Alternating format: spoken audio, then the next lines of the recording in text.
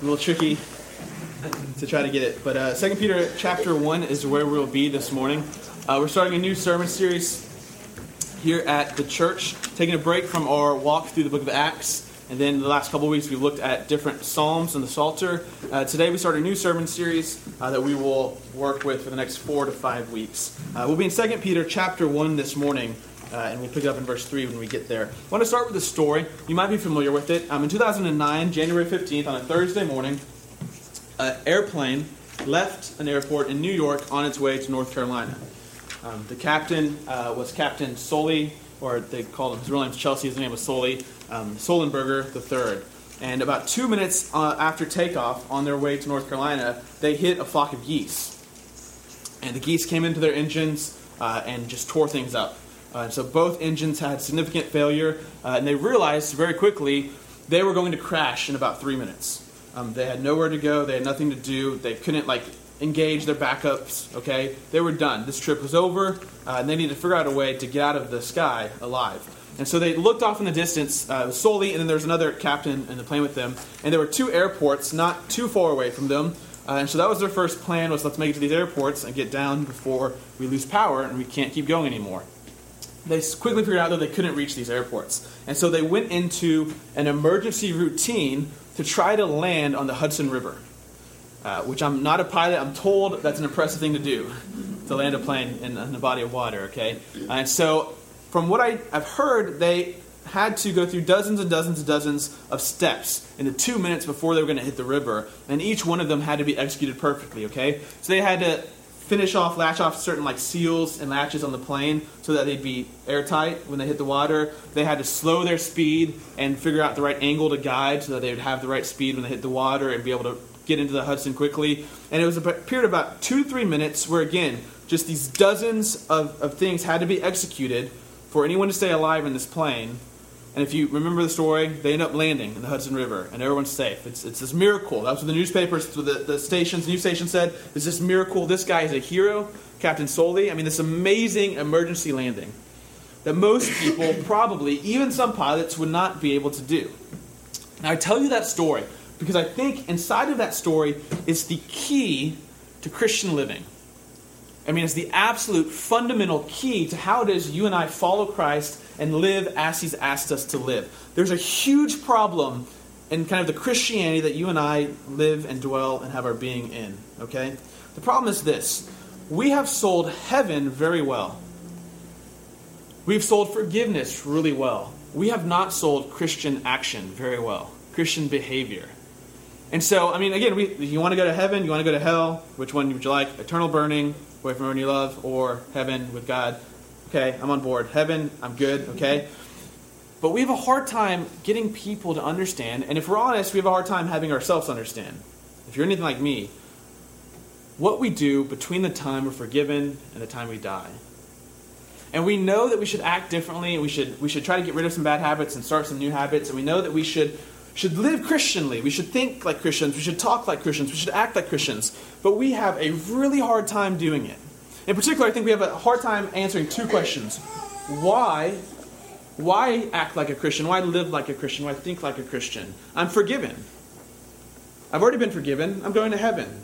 Why should I change my behavior? And then 2, how do I change my behavior? If anyone has tried to follow Christ's commands, has gotten past that first question, why? Okay, I should, and then tried to, they've found it's a hard road. It's not as easy as making a decision. I'm going to live like Christ. And then you find out, oh my gosh, I can't. Every step of the way, it seems like I'm not capable of doing this. And I think, again, this story gets us to the key of both of those questions, why and how. When you look at this captain making these dozens of split-time, real-time decisions in the moment, like second nature, and we call it a miracle, we need to think carefully about how we're using that word miracle. In one sense, yes, it's a miracle. This is a gracious act of God. In another sense, though, the captain is having years and years and years of learning and studying and practice pay off in a split second. And perhaps no one else, or only a few people could have been able to do that. I know if you or I were flying that plane, right? it probably would have gone bad.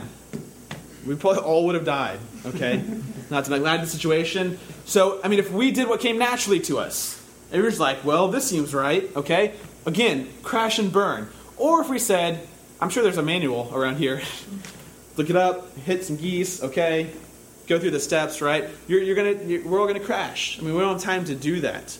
What happens, though, in that split second is this one pilot, the years and years and years of practice and training that he's had, all come together, and without thinking about it, it's second nature to him.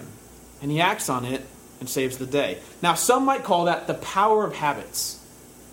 And some might call that the result of years and years of study and learning and practice. But the ancients had a word for it. They called it virtue. And I think virtue is the key to learning and developing ourselves as Christians, to thinking more like Christ, to acting more like Christ, to behaving more like Christ.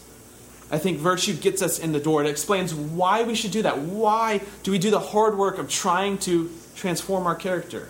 And also, how do we do that hard work of transforming our character? So let's look at 2 Peter chapter 1, verse 3. And indeed, we're going to see this idea of virtue pop up and talk of how you and I should walk as Christians. 2 Peter chapter 1, verse 3, if you'll read with me. His divine power has granted to us all things that pertain to life and godliness, through the knowledge of him who called us to his own glory and excellence, by which he has granted to us his precious and very great promises, so that through them you may become partakers of the divine nature, having escaped from the corruption that is in the world because of sinful desire. Okay, let's stop and talk for a second. We'll keep reading. Peter's starting off here saying his divine power, God's gracious action in our world and in our lives, has come down and rescued us, has saved us, has given us grace, has brought us into his family. And you see, that's actually the promise here, right?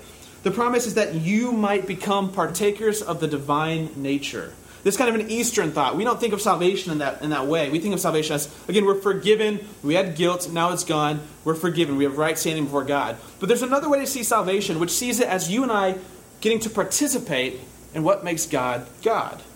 So as Christians, we believe God is Trinity. He's triune. There's Father, Son, and the Spirit. And from all of eternity, they've existed in this perfect relationship. The Father loves the Son and the Spirit, and the Son loves the Father and the Spirit loves the Father and the Son. And it's this perfect community of fellowship with self-sacrificial love flowing back and forth between the three persons of the Trinity. And salvation at times is seen as human beings being brought into that relationship. We're adopted as sons and daughters. We're given the Spirit. We're brought into that relationship. And so we get to experience. He says we're partakers of the divine nature, what they've experienced for all of eternity between the three persons of the Trinity. You and I get to experience. We're brought into that family. We're saved from, again, the world, from corruption, from sinful desires. An act of grace. God's grace comes down on our lives. And the entire Christian life, even when it requires effort on our part, even when it requires hard work, all starts in this context of grace, of God's gift, of God's initiative, his power on our lives to bring us to himself, to reconcile us. Verse 5, though, he says, for this very reason, because of all of this that's happened, because he's given us all things for life and godliness, he's invited us to participate in the divine nature. Verse 5, for this very reason, make every effort. You might want to underline those two words here, every effort. This is action, and this is all the action you've got. Every effort. Uncover every stone. Look around every corner. Make every effort to do what? To supplement your faith. To get more in your life than just that trust in his salvation. To supplement it with virtue.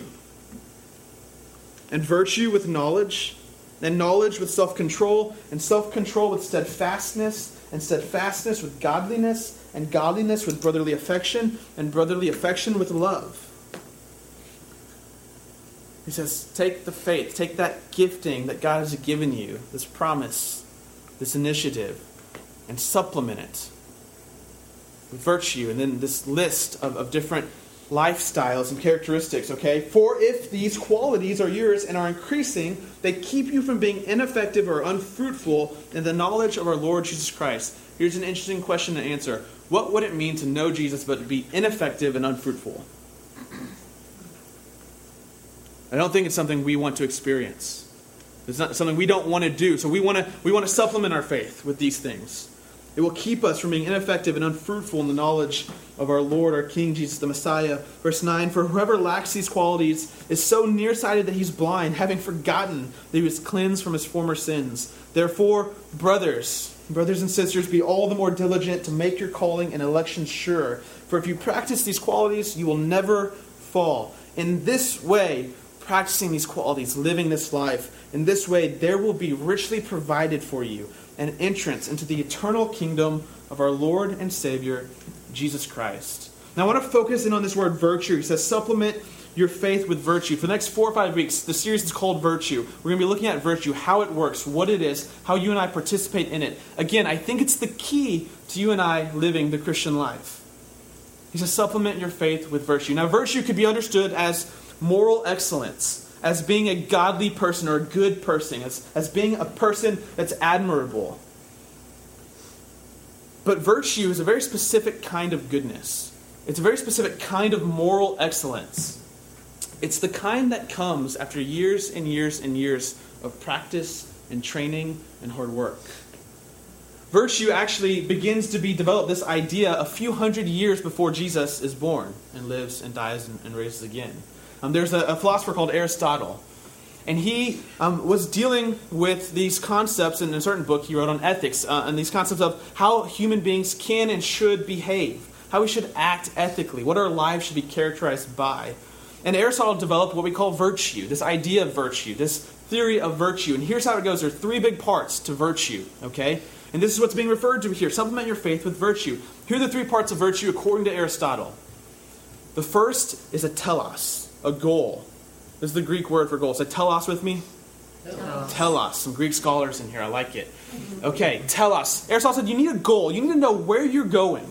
Because that's going to influence how you act, right? I mean, if you want to be a good chef, you're not going to spend all of your time making shoes, right? Those are 2 conflicting things. You want to be a good chef, you might start learning some recipes, practicing your baking skills, those kind of things. You need to know what your goal is when you think about how you should act. You've got to have a goal, a purpose, an end game.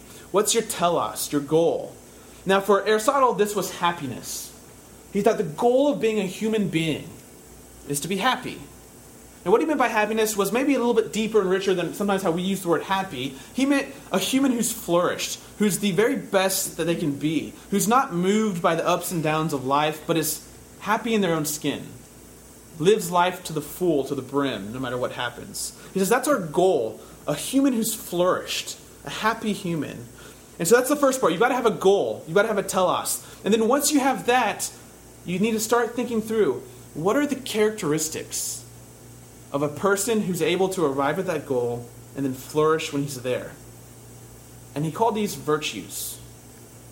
What are these strengths? What are these characteristics that would make up such a human?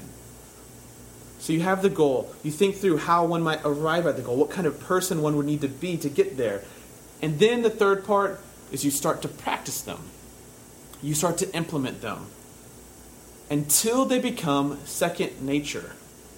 And you do it over and over and over and over again. And then on the 1,000th time, you do it without thinking. Because your character has been transformed.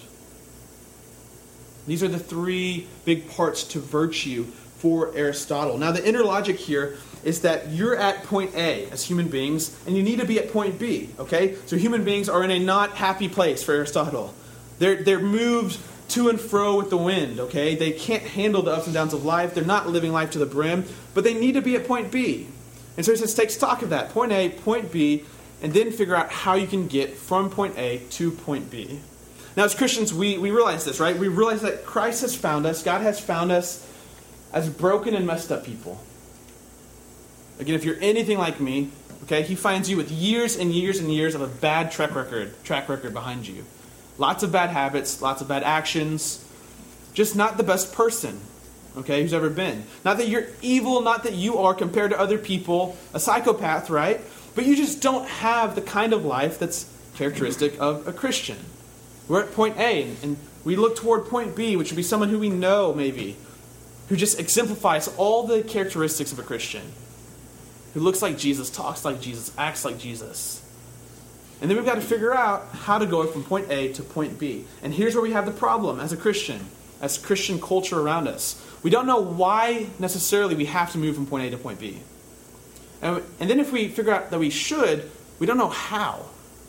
And this is where virtue comes in and leads the way. Now, there are other options than virtue ethics, okay, than trying to practice these characteristics to get to your goal. One option is rules, okay, following rules. Perhaps to get from point A to point B, all you need to do is figure out all the different rules that you need to follow. And one might go to the Scriptures and find certain rules. You've got the Ten Commandments. You've got these other rules all throughout Scripture. But there's a few problems inherent with only trying to change through rules. The first one is rules have exceptions. And rules don't necessarily meet all of the new situations that you'll encounter. I mean, think about how many rules you would have to memorize to be able to know exactly what to do in every situation that occurs in your life. And then think through, just because you follow a rule, does that mean you're a new person? Does that mean your character has been transformed? That you're a new creature? That you have a new heart? No. I mean, you can conform your external actions without actually transforming your internal realities. This would be the alcoholic, right? Who spends his entire life not drinking, but hates himself for it and hates the world for it. It's a struggle. He's not changed, but he's following the rules as best he can. But perhaps there's a better way. Perhaps there's a better way forward. So you have the rules approach to get from point A to point B. So some people say, okay, I'm a sinner, I'm broken up, but God has saved me, His divine power has come into my life, granted me these things. So let me figure out all the rules I need to follow to get to point B. I think there's some problems with that. The other option would be, for those who are dissatisfied with the rules approach, is to just kind of do what comes naturally. To be authentic. To express what's really on the inside. Now, the big problem with this is what happens when what's on the inside is really bad.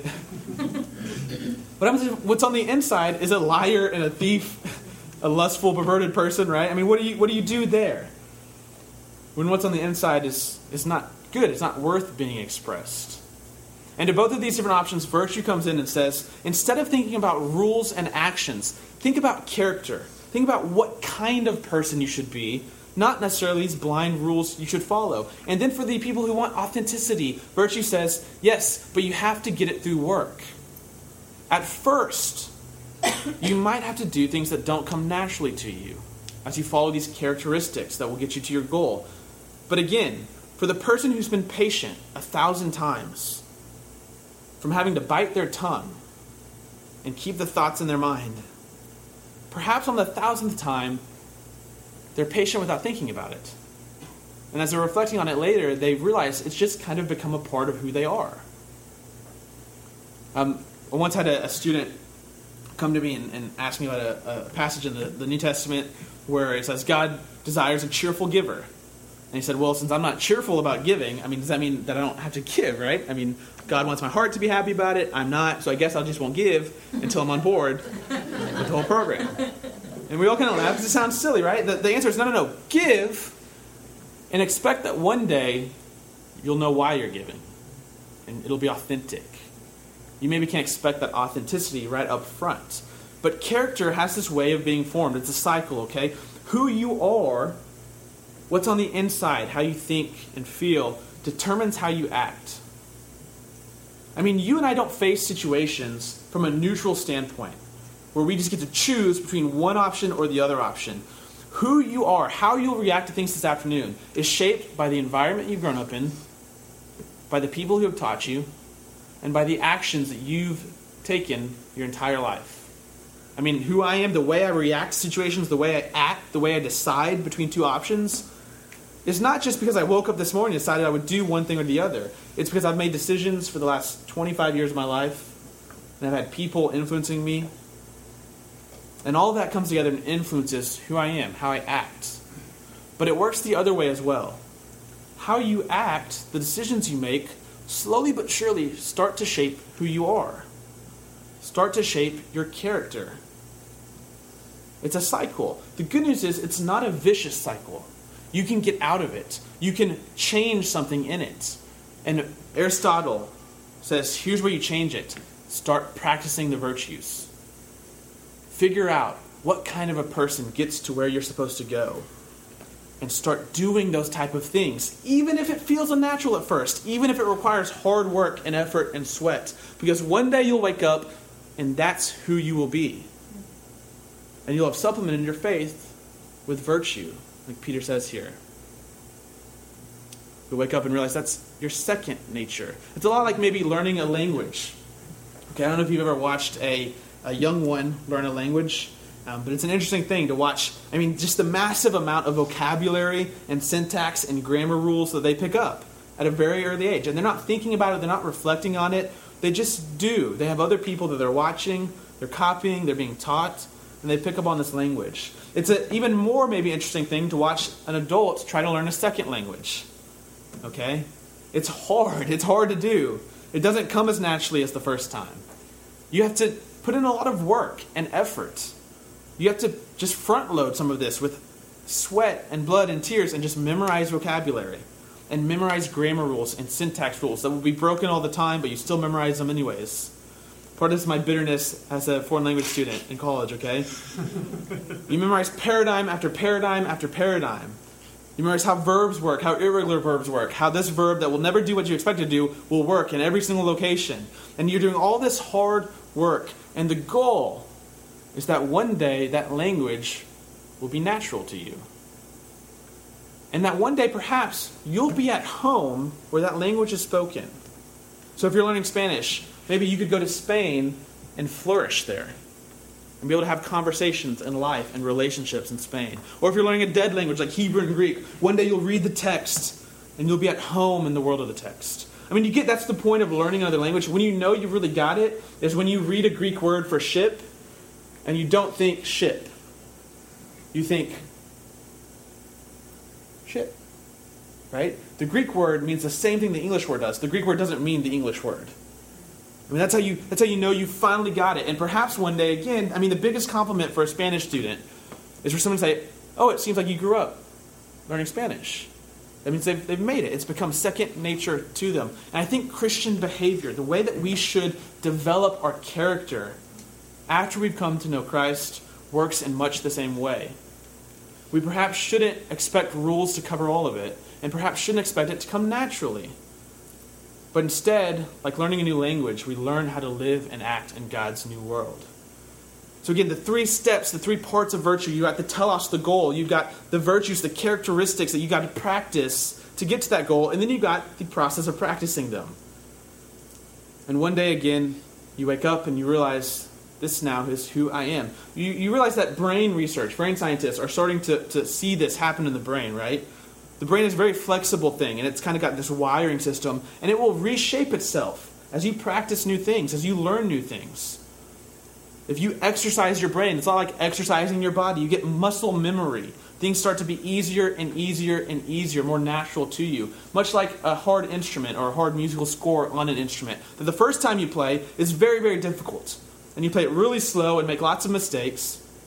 And the second time you play, you start to get a little bit better. 3 years from now, you can play it without looking at the instrument.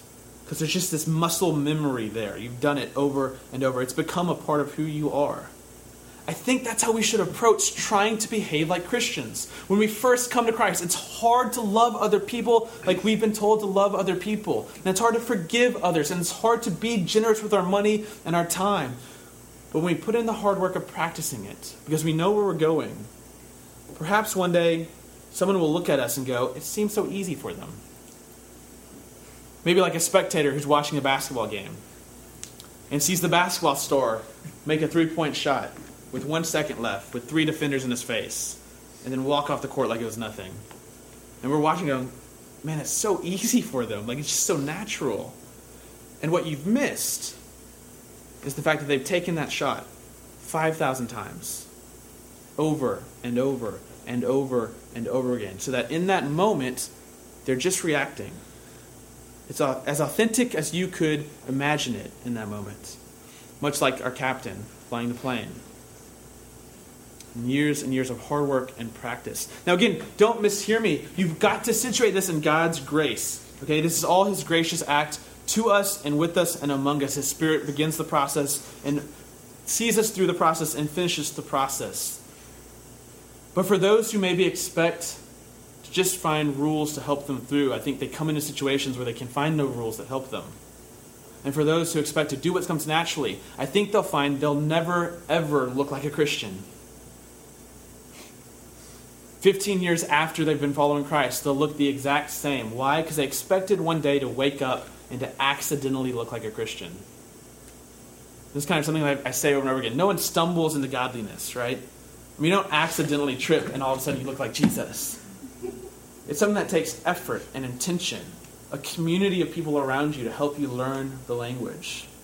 So what we're going to be doing for the next 4 or 5 weeks is looking through how we might, as Christians, follow this kind of framework, this kind of path of virtue. And I want to start off today by looking at the goal, the telos. What is the telos for human beings, according to the Scriptures, in a Christian worldview? I think it's a little bit different than happiness. And if we can determine what the telos is, what the goal is, that will help us next week as we start to think through what characteristics will get us there. Okay? So I want you to turn in your Bibles to Romans chapter 8 with me. Romans chapter 8. Let's look at the telos according to the Scriptures. What is it that you and I are headed towards as those who have been redeemed? Now, the classic Christian answer to what's the goal of being a Christian? What's the end game? What's the purpose? Is to go to heaven after we die and float around with disembodied souls for the rest of our lives. This answer has a hard time, or this kind of expectation has a hard time answering both of these questions. Why then should we change? I mean, what about our lives now after we believe will affect in any way this disembodied state in heaven? Why not just kind of do what we want to? And then again, how? I mean, how would we even go about that? But I think a more robust picture of where Christians are headed will help us answer these two questions, give us motivation, feet, and a path to go on. If you look at Romans chapter 8, verse 26, real famous passage. Likewise, the Spirit helps us in our weakness, for we do not know what to pray for as we ought, but the Spirit Himself intercedes for us with groanings too deep for words. We have, over the past year or 2 years, tried to really hone in on who the Holy Spirit is and how He operates, and just kind of point out when we see Him in the Scriptures, because sometimes we ignore Him. And Romans 8, it's funny because it's everyone's favorite chapter, Romans 8. But maybe one day, perhaps, if you don't pay a whole lot of attention to the Spirit, go count up how many times the Holy Spirit is mentioned in Romans chapter 8. It's like crazy out of control. The Spirit is everywhere, doing everything. And we love Romans chapter 8 because of the message it gives us. And it gives us this message because we've been given the Holy Spirit. And the Spirit works with us and on our behalf. Okay? Verse 27. He who searches hearts knows what is the mind of the Spirit, because the Spirit intercedes for the saints according to the will of God. And we know that for those who love God, all things work together for good, for those who are called according to His purpose. Verse 29, here we go. For those whom He foreknew, He also predestined. He has a destiny for them. He has an end purpose for them. He has a goal for them to go towards. He predestined them to be conformed, to be shaped, to be matched up to the image of His Son, to the image of Jesus, in order that He might be the firstborn among many brothers. And those whom He predestined, He also called. And those whom He called, He also justified. And those whom He justified, He also glorified. For Christians, whether you like it or not, where you're headed towards is to be a human being who looks like Jesus and talks like Jesus and acts like Jesus and thinks like Jesus. To be conformed to His image. To be the type of person that Jesus is. That He was when He was living among us, that recorded for us in the Gospels. That He has been for eternity and will be in the future. Again, maybe we've been sold something else, right? Just become a Christian, you'll be forgiven, don't worry about anything else, and you'll go to heaven. According to the Scriptures, this is the path we're going toward. When we're done with everything God wants to do in us and ready for eternity, we will all look and think and act and talk like Jesus. Now, the remarkable thing about the way the New Testament talks about Jesus is, on one hand, they call Him, or they say that He reveals to us who God is. He's God, right? God in the flesh. Existed for all of eternity, created all things through Him. So when we see Him, when we learn about Him, we learn about God, we see God. But in another sense, even perhaps as remarkable, Jesus reveals, according to the New Testament, what a human being is. What a human should look like. What humans were created to look like, to act like, to think like, to talk like. He is the one, according to Colossians 1, who's the true image of God, which you'll remember is a title given to humans in Genesis 1. God creates us, and when he creates us, he defines humanity, Genesis 1, 26-28, as images of God. And our purpose, our goal, our end game is one day we'll all look like the Son, who is the true image of God. Flip over real fast to Ephesians chapter 4. Just to belabor the point. Ephesians chapter 4. We'll pick it up in verse 17. Does that sound good to y'all? Okay. 17. There was no game plan if y'all said no. Ephesians 4, verse 17. This is again Paul talking. He says, "Now this I say and testify in the Lord, you must no longer walk as the Gentiles do in the futility of their minds." Again, you're at point A. We need to get to a different point here. "They're darkened in their understanding, alienated from the life of God because of the ignorance that is in them, due to their hardness of heart. They have become callous and have given themselves up to sensuality, greedy to practice every kind of impurity. But that is not the way you learned Christ. Assuming that you heard about him, were taught in him, as the truth is in Jesus, to put off your old self." Notice again, all the time in the New Testament, when you see ethical language about behavior, it's active. It's you doing something. And again, it's not you earning God's favor. It's not you earning your salvation. It's you responding with the Spirit in intention and action and effort. Put off the old self, which belongs to your former manner of life and is corrupt through deceitful desires, and be renewed in the spirit of your minds to put on the new self, created after the likeness or image of God, in true righteousness and holiness. Here we see once again the purpose of humans, the purpose of redeemed humans, where we're going, our goal, is in a sense where we started in Genesis 1. And we're going to get there through the Son, through Jesus Christ, to look and be the images of God, created after the likeness and true righteousness and holiness. Now, if you were to go back to Genesis 1 and think through what it means that you and I are called the images of God, it's a real common term in the ancient world for God to have images of himself around his kingdom, okay? Ancient kings thought that they were God. Some kings today still act and think like they're God, okay? But ancient kings thought they were God, and what they would do to help enforce their reign throughout their kingdom is they would create image after image of themselves. These big statues, they'd work out, get pumped up, get carved a statue of themselves, and then go put it everywhere in their kingdom. And what it did was it reminded people of who's in charge. It was very helpful, particularly around tax season, okay? So imagine you're in a little village that's never seen this king, never talked to him, never heard of him, and you pay taxes and taxes every year to someone you don't even know necessarily exists. And you start to wonder, why should we pay taxes this year? This king everyone tells us about, I've never seen him, he's never been here. And so the king says, I know what I'll do. I'll build statues of myself, and I'll put it in every city, at the city gate, in the town squares. For some kingdoms in the ancient world, there was almost nowhere you could go where you couldn't see a statue of who was in charge. And what it does is it helps enforce the king's reign. It helps bring his will, his creative order and purpose to the area that he's reigning. And the idea in Genesis 1 seems to be that God creates humans to delegate tasks to be co-rulers with him, to reign in creation. He says, have dominion, subdue, be stewards over what I have. You will bring my will to earth as it is in heaven.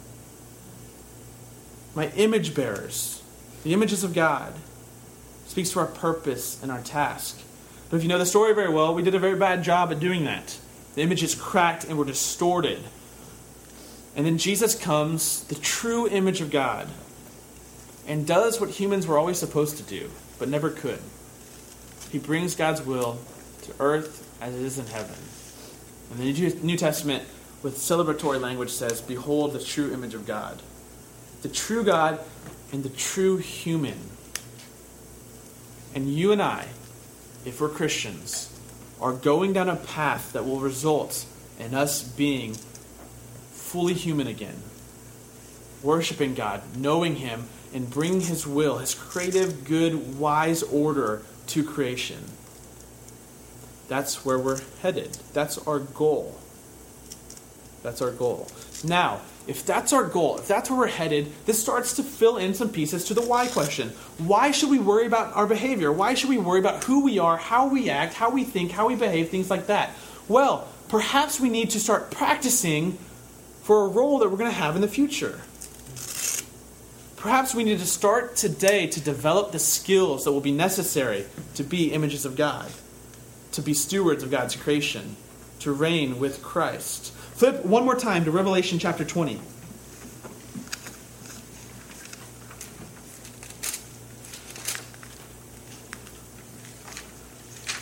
So this is the very end of the Bible, very end of the Scriptures, Revelation 20.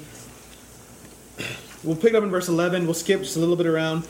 20:11, I saw a great white throne, him who was seated on it. From his presence, earth and sky fled away, and no place was found for them. And I saw the dead, great and small, standing before the throne, and the books were open. Okay, so there's a resurrection, full bodily resurrection. Everyone's resurrected. Now, some are resurrected to the lake of fire, and some are resurrected to eternal life. Okay? As those whose divine power has granted us life and godliness and invited us to participate in the divine nature, the good news is we're resurrected for life.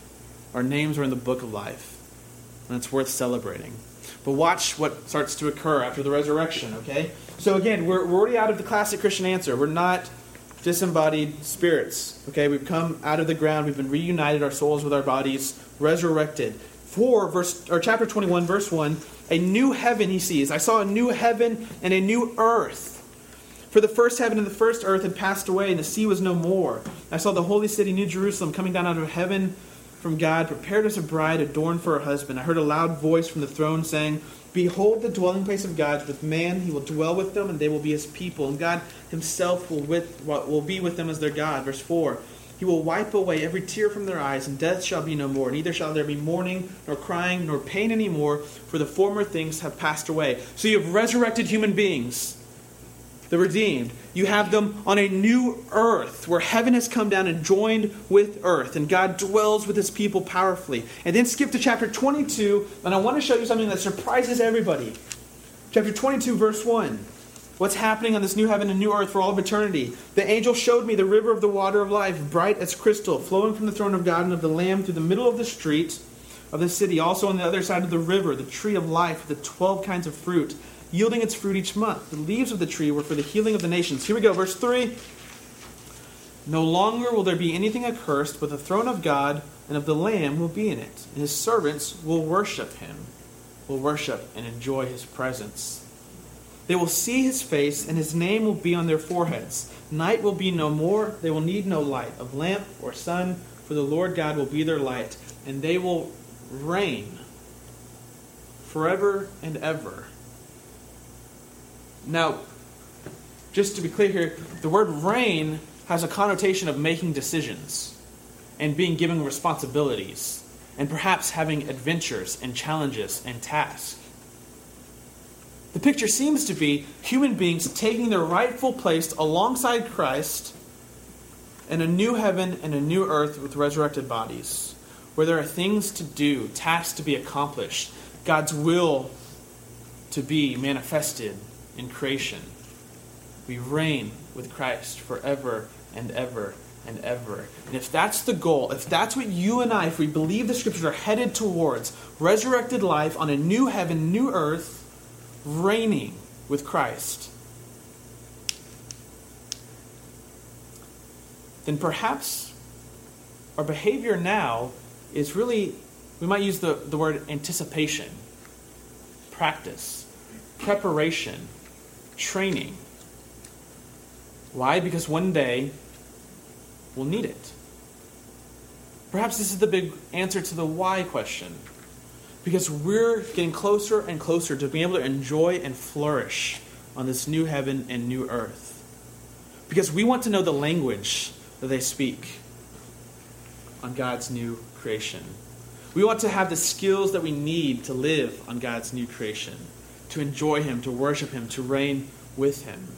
And if that's our goal, then according to Aristotle, we've got to start to think through what kind of characteristics does a human being have who's in the image of God, who's resurrected and reigning for all of eternity. Luckily, the Scriptures give us these virtues, these characteristics that will get us to this goal, and that's what we'll look at next week. Let's pray together. Father, we love you. We give you thanks this morning because you have saved us and you have called us and you've redeemed us. We confess this morning for all of the ways in which we have fallen short of our call to follow you and to know you and to be transformed into your image. For whatever reason, for not understanding what or how to do things, for giving up because it seems so unnatural to us, like we would just never be able to get there to act like that. We confess, we repent. We confess for the habits of the old life that we've allowed unchecked into our new life. And we praise you for your grace, for your forgiveness, and for your patience. And we praise you for the future that you put out in front of us. And we ask that you would send your Spirit and work in us to prepare us, to help us learn the language, to have us learn how to be image bearers. That perhaps as a community together, through patient and diligent decision making and wise choices, that we would one day wake up and have this kind of life be second nature to us. That we would, as Paul says, be new creations. And that we would be able to live and flourish and enjoy the world that you are preparing for us, Father. We love you. We ask that your Spirit would be with us. We ask that he would guide us along the way, Father. We ask that above all, we would not be happy with accepting your forgiveness and then just waiting. That we would learn to live now in light of what's coming. That we'd learn to be transformed because of your grace and with your grace. And we ask all of these things in your Son's name, and all of God's people again said, Amen.